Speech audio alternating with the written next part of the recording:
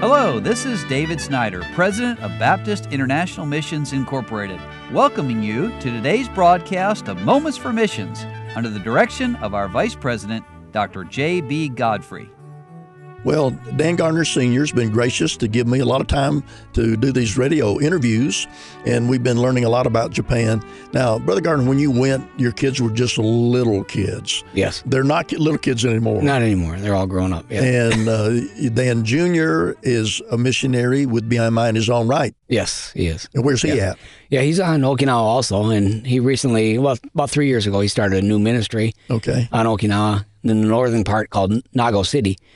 And he started a church there. He calls it Seaside Baptist Church. But the Lord's been taking care of him, blessing him, and he has 3 children. So we have some of our grandchildren on the island, which is nice. Well. Yeah, that's a real blessing to us. They've been a real help so to us basically, also. Dan Jr.'s been in Japan, in Okinawa, most of his life. Yeah, he went when he was 2.5 years old. We took him there, and he'd been there all of his life, yeah. So he probably didn't have as hard a time learning Japanese as the daddy did. No, not at all.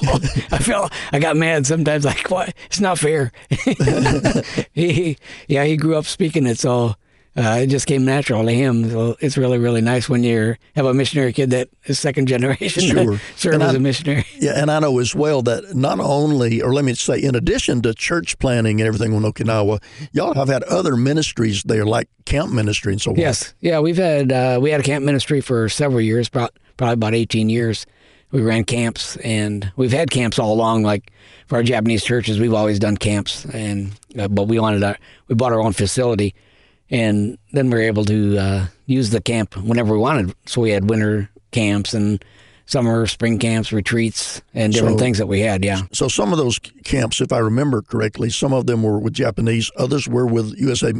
military. Yes, we did have camps that we invited any English-speaking people to. We had 2 weeks of camp in the summer for that. So that was a good time. There was a lot of kids that, surrendered to the Lord at that time, too, and went into full-time ministries. We're thankful for that.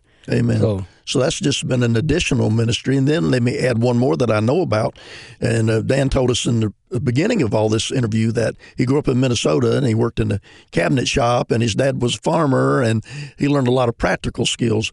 And those practical skills, you use them a lot in Japan, don't you? Yes, I'm thankful that I can go and help a lot of different projects. So I've helped in probably 60 projects in Japan, whether building a whole building or whatever. But we were thankful for God giving us these skills, and it's saved a lot of money because it's so expensive to build in Japan and so expensive to hire people to work.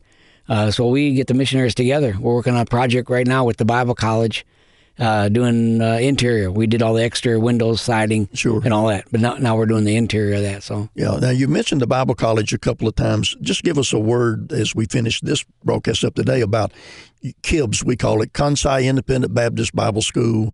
It's been there for a long time as well, hasn't it? Yeah, the school has been over 50 years history now, and it was started by 3 of our BIMI missionaries back in the day in 1965. So, the Lord's just blessed the school.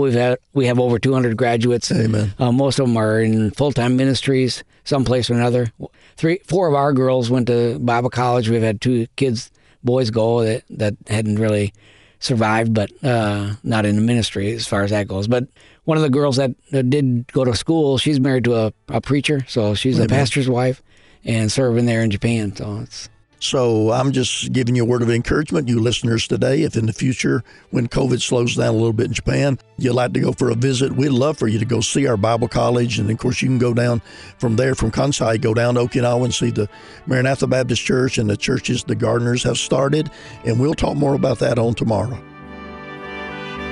You've been listening to Moments for Missions. For further information, please write to BIMI, P.O. Box 9, Harrison, Tennessee 37341, or call us at 423-344-5050, or you can visit us online at www.bimi.org. Until next time, may the Lord richly bless you.